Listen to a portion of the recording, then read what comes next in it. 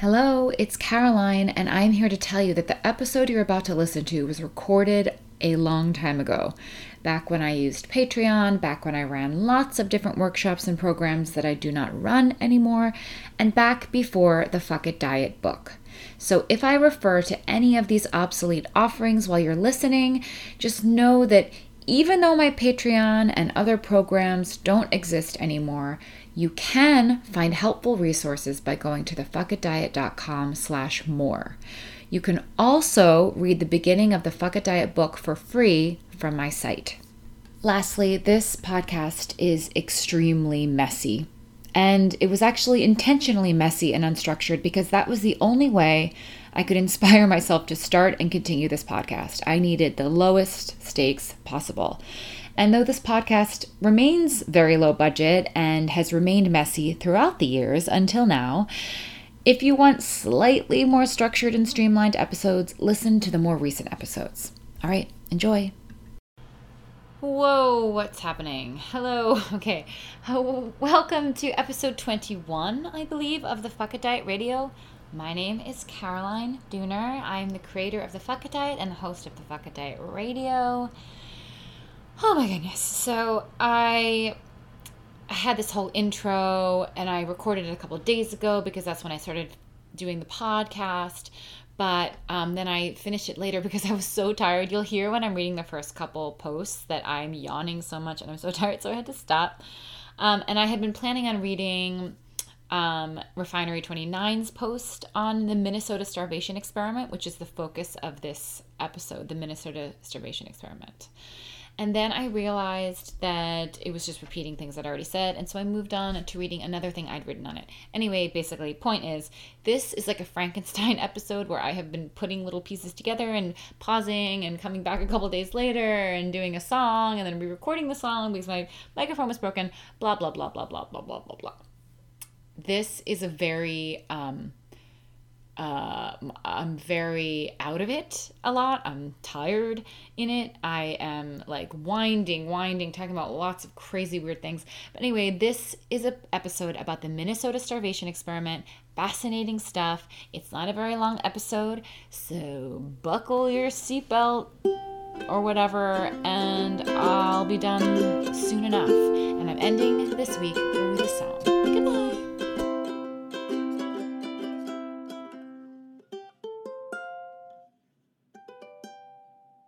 Let me start with December 22nd, 2015, Your Brain on Restriction, a post from the Fuck It Diet.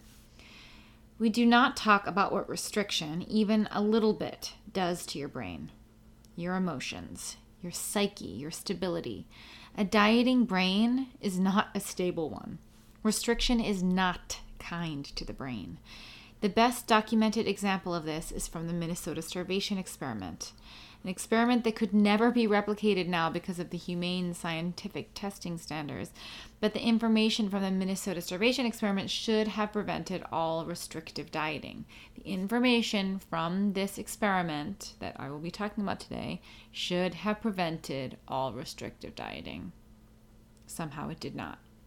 If we took any warning from the results of the experiment, nobody would diet. Healthily and mentally stable men volunteered to be a part of this experiment near the end of World War II in order to help study the effects of starvation and learn about how to refeed those who've been in a famine. After a control period of feeding them normally, where they ate over 3,000 calories, which is normal for men, they then dropped their calories to 1,570 a day. 1,570 calories a day is like right smack dab in the middle of diet amounts. These days, that's a totally normal amount of calories to consume on a quote-unquote healthy diet. 1,200 to 1,800 is what we often read about consuming in health magazines for weight loss and sometimes even maintenance. Gag me. But 1,570 calories in the 1940s was considered semi-starvation. Let me say that again without stuttering. 1,570 calories in the 1940s was considered semi-starvation because it is, and it was, and the men quickly became skeletal, but their mental effects were even worse. Before I get into the mental effects, just remember, these men were being fed 1,570 calories a day, which is how much you have eaten a day on diets and maybe even still are. And your argument might be, but I'm not a man. And my argument is, these men became skeletal. So we're talking not enough food, and not enough food for a man, and probably still not enough food for you. And it's possible that you've even been eating less than that. But the point is not the exact amount of calories. The point is that restricting to this amount that we have sort of convinced ourselves is a reasonable maintenance amount, both for men and women, depending, is kind of mind-blowing. And so being able to shift our perspective about that is really, really helpful and important. So these men immediately became obsessed with food. They thought about it all day. They started making rituals out of their food. They started obsessively reading cookbooks for fun. They started displaying obsessive behaviors around food and other things. And they became anxious, mean, and impatient with one another. They were extremely irritable if their meals weren't served on time or if they had to wait too long for food. Mental apathy took over. They didn't care about any of the things that they used to care about. No politics, no romance or sex, just food. They developed addictive behaviors with coffee and gum, which they were allowed to have. And despite their intense commitment to the study before it began, they were vetted for this. Only the most willing participants were chosen for this out of many, many, many contenders. And they were conscientious objectors, so they wanted to be a part of something that could help the war efforts without actually being a part of the violent part of war. So, despite their intense commitment to the study, I went off script there and just talked about what my understanding of the situation was. Despite their intense commitment to the study before it began, they began cheating and seeking out food outside the study compound. One man really lost it, having vivid dreams of cannibalism, and then after cheating and indulging off the study compound, he was confronted by the organizer and broke down in tears, threatened his life, and had to be sent to the psychiatric ward of a hospital where he became fully normal again in weeks once he was amply fed. One man chopped off his finger, not clear if it was on purpose or just because of mental fogginess. The men also started thinking that they looked fat, and everyone else looked thin. Restriction alone caused body dysmorphic disorder. These men, who had been totally normal and healthy in every way pre-experiment, were now obsessed with food and their weight. Restriction alone caused the mental dysfunction, and only feeding themselves again healed it. And this is just the mental side. Once the men started eating normally again, they were ravenous. Only eating many thousands of calories actually helped them to start feeling better. Many talked about feeling a hunger that was completely insatiable no matter how stuffed they were physically. Many of them said they experienced more anxiety during the refeeding period than during the restriction period. All because of physical restriction, all because of only eating 1,570 calories a day. So, what do you think your eating and restricting is doing to your brain? I asked, and then stopped writing. I'm going to move on to the next post. There may be some overlap here in what I talk about. I'm sorry. I'm tired. Today's daylight savings time. All right. Oh, sorry. I have to pause this because my cousin just texted me about Outlander. Be right back. Sorry about that, guys. Duty called. I have been calling myself the Outlander Sherpa because I'm insane, and I have been forcing all of my friends to watch the TV show, and I guide them through it and tell them about all the really frustrating parts and tell them to keep going, essentially. I am your friendly Outlander Sherpa. Okay, let's move on to the next post. This one was December 7th, 2015, so I actually wrote this before the one that I just read to you. Okay. Starvation response. You're nuts over food because of restriction. When you restrict food, even a little bit, the starvation response kicks in. If you control your food even just a little bit, the starvation response can kick in. If you think you're going to restrict tomorrow or eventually after you try this intuitive eating thing, the starvation response kicks in. If you feel guilty over what you're eating, the starvation response can easily kick in. It does not take much to trigger your body and brain into believing that there isn't enough food and to trigger the starvation response, especially if you've already done this time and time and time again. It's going to happen really quickly the more you do it. When all you want is to lose or maintain weight, the starvation response is triggered. Can be triggered. I should have said can be in all of these. Your brain and body are very connected when it comes to everything and food, satiation, weight, hunger, and metabolism. So what happens when the starvation response kicks in? You become fixated on food. You become hungrier. You binge. Food is all you can think about. Maybe I shouldn't be doing this right now. Okay, I'm gonna soldier on. Your metabolism gets lower. You become moody. You can become more obsessive. You can gain weight just by thinking about food, in quotes. Basically, that's why eating anything and everything is essential to get to normal eating and a repaired metabolism and better food intuition. Mental restriction. You cannot disassociate your brain from your body. What you think you are ingesting can actually affect what your body does metabolically. From that milkshake experiment, which I don't have a post about. Again, that's in my ebook and my book that I'm writing right now. There are things that I haven't actually. Maybe I have put it on the blog. Okay, I'm going to keep going. Sorry. Binging and feeling out of control around food are often caused by actual physical restriction, not eating enough food, but just as often it can be caused by mental restriction, which is guilt over eating. I should cut back tomorrow. I really shouldn't be eating this. This has got to end. I can't eat like this forever. I'll be good soon. That Last Supper mentality. I'm going to eat everything in sight now because I may never let myself again. Because you've done it before. And because you've done it before, guilt over what you're eating can cause the body to expect you to deny it soon, which triggers the starvation response, which triggers food obsession. See? Guilt or control over what you're eating is directly I'm so tired. Oh man. Guilt or control over what you're eating is directly sabotaging your desire to control what you eat. It is also directly in the way of you experiencing normal eating. Fun facts. You do not have to be underweight to be experiencing the starvation response. If our bodies waited until we had lost lots of weight, it would be a very flawed system. Going even 5 hours in between eating can temporarily trigger the starvation response. Yes, I know. If you are still binging, you are most certainly physically or mentally restricting. 2,000 calories is almost never enough food.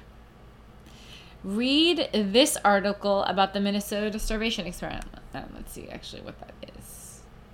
I think it was before the Refinery 29, so it was a different one. Restriction is not giving you what you want. Letting yourself eat again. What? Letting yourself eat again. Yes. Letting yourself eat again will make you want to eat the whole world. You have to lean into this. Trust it. Trust that your body knows how to heal from this physical and emotional famine you've been on. The Only Way Out is Through by Robert freaking Frost. That's actually so bizarre. Because today in Fucketeer Academy, I wrote... That is weird, guys. That is really weird. Today in Fucketeer Academy, for the first time... I was thinking about this quote in the beginning of the Fuck It Diet. I came across this Robert Frost quote and I knew that it had everything to do with not only spirituality, but the Fuck It Diet. And the quote is, the only way out is through. And I just posted in Fucketeer Academy, when I started the Fuck It Diet, the only way out is through by Robert Frost rung in my ears. And it's in this post that's bizarre, guys. Anyway, everything's connected. All right. I am so tired. I keep yawning. I should probably stop. But I wonder if I can make you yawn through this podcast. Oh, is this working? Whoa. Okay, hey, I took a break. I was so tired, and I started to read the other article, and I just, couldn't even make my mouth move. So anyway, took a little couple-day pause, and now I'm going to read it. Actually, maybe I won't even read it, guys, because basically I've already told you. I've already told you everything you needed to know about it. So instead, what I'm going to do is I'm going to read.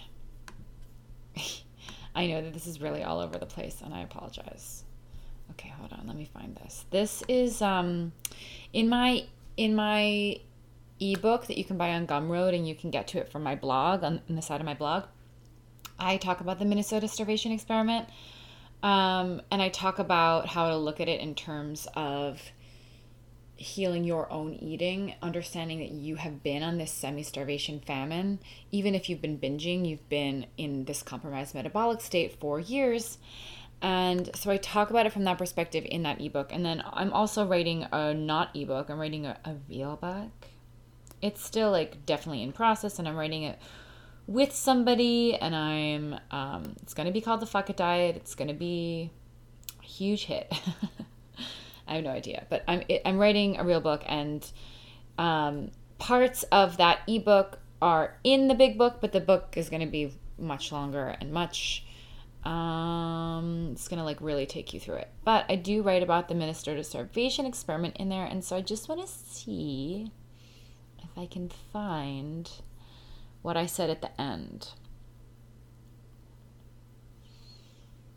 I wrote, but after saying their skin became coarse, they were dizzy, they lacked coordination, they experienced muscle soreness, but the whites of their eyes became brilliantly white because all of their blood vessels shrank. So if you want to have beautiful porcelain doll eyes, starve yourself. You'll just have to deal with a host of other horrible problems. Talked about how they started sneaking food. Okay. So rehabilitation might be fascinating. I'm going to read about that here. So the purpose of this experiment was to see how to rehabilitate people who were starving. So in line with that, when Ansel Keys started refeeding them, he only increased their food a little bit, assuming that would be the healthiest method. Some people by 400 calories, some by 800, some even by 1,600, which would have brought them back up to what was normal for them before. The group whose food was increased by 400 and 800 had no improvement at all. He gave them supplements and protein shakes. It didn't work at all. The only thing that worked was more food. Upping food had an immediate positive effect. However, the emotional disturbances lasted for many of them throughout the rehabilitation, and some reported being even more depressed and anxious during the refeeding than during the restriction. So 12 of those men stayed for some extra months after the end of the experiment for what Ansel Keys called unrestricted rehabilitation. The men often ate on average 5,000 calories a day and sometimes as much as 11,500 calories a day. They often talked about a hunger sensation that they couldn't quite satisfy, no matter how much they ate or how full they were. And if you are going through any sort of refeeding, trying to eat normally, trying to follow your body's hunger, and it potentially, depending on how suppressed your metabolism was, you are very, very hungry, you may resonate with some of these things that I am saying about what these men experienced. So I said, what does this mean? I mean, you see, right? Do I even need to spell it out? You see that the mainstream recommended weight loss and weight maintenance diets today in fashion magazines, not fashion, I guess health magazines, quote unquote health magazines, which are anywhere between 1,200 and 2,000 calories, are right around what these men were eating to induce biological starvation responses and deep fixations on food. Where everything in their bodies and minds screamed for binging. You see how extreme the physical and mental consequences were of this diet of 1,600 calories a day. Why isn't this common knowledge? And then I say, probably something to do with the diet industrial complex. And I go on and on and on and on and on about all that. Um, yeah, I think that is gonna be where I end this, I think, actually. And at the same time, I'm going to read you a podcast. I mean, no. Wow, guys, I really am out of it, but it's because someone's texting me and it's really distracting me. So I'm going to read you my latest post, which is like 2 sentences long, if I can find it. Fuck It Diet. Click on the Fuck It Diet, and then you click on blog. Okay, good job, Caroline. Oh, maybe I'll read you the last 2. Okay. So I have one post that I wrote 2 days ago that's just titled "Think About This," and this is the entire post. If the only thing you ever ate was cake with raspberry filling, you would probably be healthier than if you only ate vegetables, because you need fat and carbs and stuff. And honestly, and you would also survive longer, like if you were on an island. And even if there wasn't raspberry filling, you would still probably survive longer. But the vitamins in fruit will kind of like give you a lot of the vitamins in vegetables. Anyway, what I'm trying to say is we think that vegetables are so much healthier than cake. But really the truth is, if we only ate vegetables, we would die and be malnourished really quickly. And if we ate cake with raspberry filling especially, or some other fruit, we would survive for a long time and probably thrive, honestly. And I think that that's just something that you should let rattle around in the back of your brain. All right, my next post that I wrote March 13th is "We just wanted to be responsible." People who have had food and weight obsession, oh, Caroline, sorry. I really, really typo. People who have had food and weight obsession just wanted to be responsible. We just wanted to be on top of things. We just wanted to be loved, safe, healthy, responsible. Oh, I already said responsible. Fuck. Okay, in a world that tells you that you are lazy and gross and unhealthy if you don't keep your weight and eating under control, we just wanted to do it right and do it well. That was our way to feel like we were in control of our own destiny, productive, successful, able. We were led to believe that controlling our food and calories and weight was healthy, so why wouldn't we try? This world is priming you to get obsessed, and then to feel ashamed if and when it all backfires.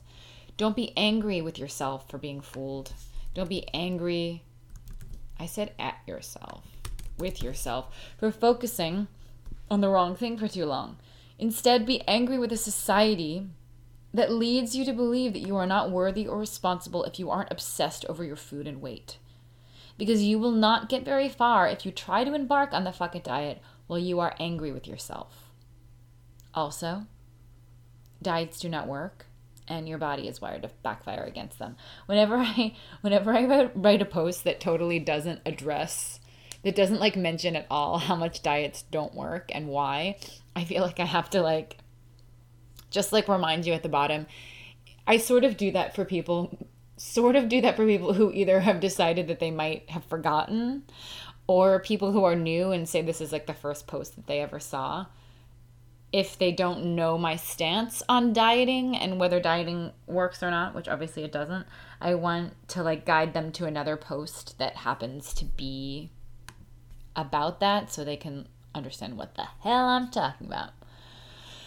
Oh my goodness. Okay. I do think that that's going to be it. So in first of all, I always want to tell you about Fucketeer Academy. We are, we have a little over a week left, or I guess a week or 2 weeks left in March. And in Fucketeer Academy, our theme for this month is cravings and how cravings and intuition overlap, and my take on intuition via cravings. I think that cravings are actually an amazing way to start experiencing body intuition.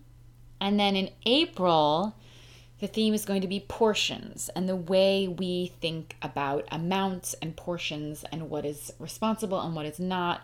And basically, by now you may understand that my view on portions is don't think about portions the way you ever did before, and the way that we thought about eating, where we were always trying to eat the smallest amount possible, is totally flawed and totally unhelpful and biologically, illogical.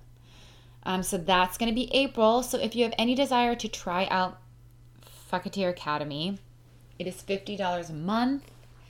It is awesome. We work on limiting beliefs. We do energy work. We have Q&As. We have intention calls. We have a private Facebook group. It's amazing. I love it. I love running it. I love all the people in it. And you can quit anytime. You never have to do the next month if you want to quit. All right. But there's a reason why I was talking about Fucketeer Academy. There's a reason why I was talking about Fucketeer Academy. But I don't remember what it is.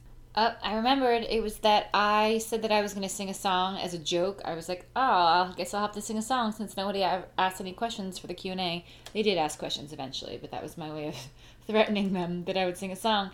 And the opposite of what I wanted was that they were like, oh, please do sing a song. And I was like, no, but I will do it on the podcast. So I yesterday was St. Patty's Day. And in America, people are insane on St. Patty's Day, as you may or may not know.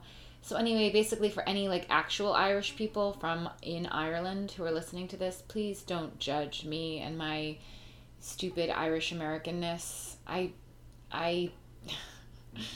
I'm very aware of how annoying Irish Americans are on St. Patty's Day, but I'm going to do this song anyway. And yesterday, when I tried to do it, the microphone was really weird and loud. And today, it worked. So, I don't know. I don't get it. Anyway, here it is. Bye-bye.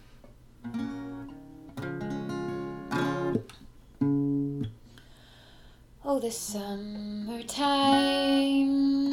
has come, and the trees are sweetly blooming, and the wild mountain thyme grows around the blooming heather. Will you go, lassie, go? And we'll all go together to pull a wild mountain thyme all around the blooming heather. Will you go, lassie, go? I will build my love a bower by yon cool crystal fountain, and round it I will pile all the wild flowers o'er the mountain. Will you go, lassie? Oh, that's not right, is it? All the wild flowers of the mountain, of the mountain. All the wild flowers of the mountain. Will you go, lassie, go? And we'll all go together to pull wild mountain thyme all around the blooming heather. Will you go, lassie, go? If my true love shall not come, then I will surely find another to pull wild mountain thyme all around the blooming heather. Will you go, lassie, go? And we'll all go together to pull wild mountain thyme all around the blooming heather. Damn it. I was trying to do it by memory. Heather, will you go? Lassie, go. And this is also what I sang last night, and this is definitely not an Irish song. It is a Scottish song that is then adapted for Outlander, and the words are changed, so it fits the Outlander story. I'm really bad at the guitar, especially on this. Sing me a song of a lass that is gone. Say, could that lass be I? Mary, if so, she sailed on a day over the sea to sky. Billow and breeze, islands and seas, mountains of rain and sun. All that was good, all that was fair, all that was me is gone. Fuck, what? What?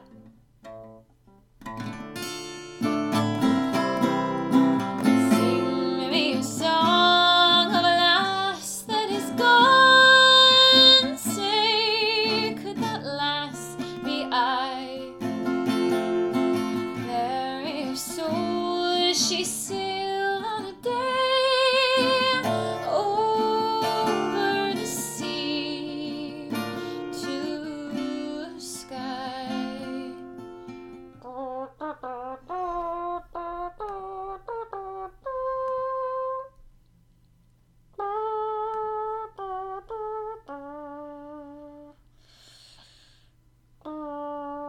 Guys, on Twitter, I said, how the heck am I supposed to clean my kettle? Okay? I was legitimately asking, how? Oh, maybe I said, how often am I supposed to clean my kettle? Is kettle some sort of euphemism for vagina? Because everybody thinks that I'm like asking some sort of like health question.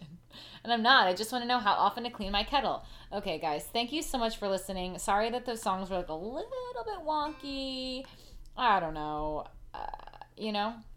I'll talk to you in the next episode, I suppose. Goodbye.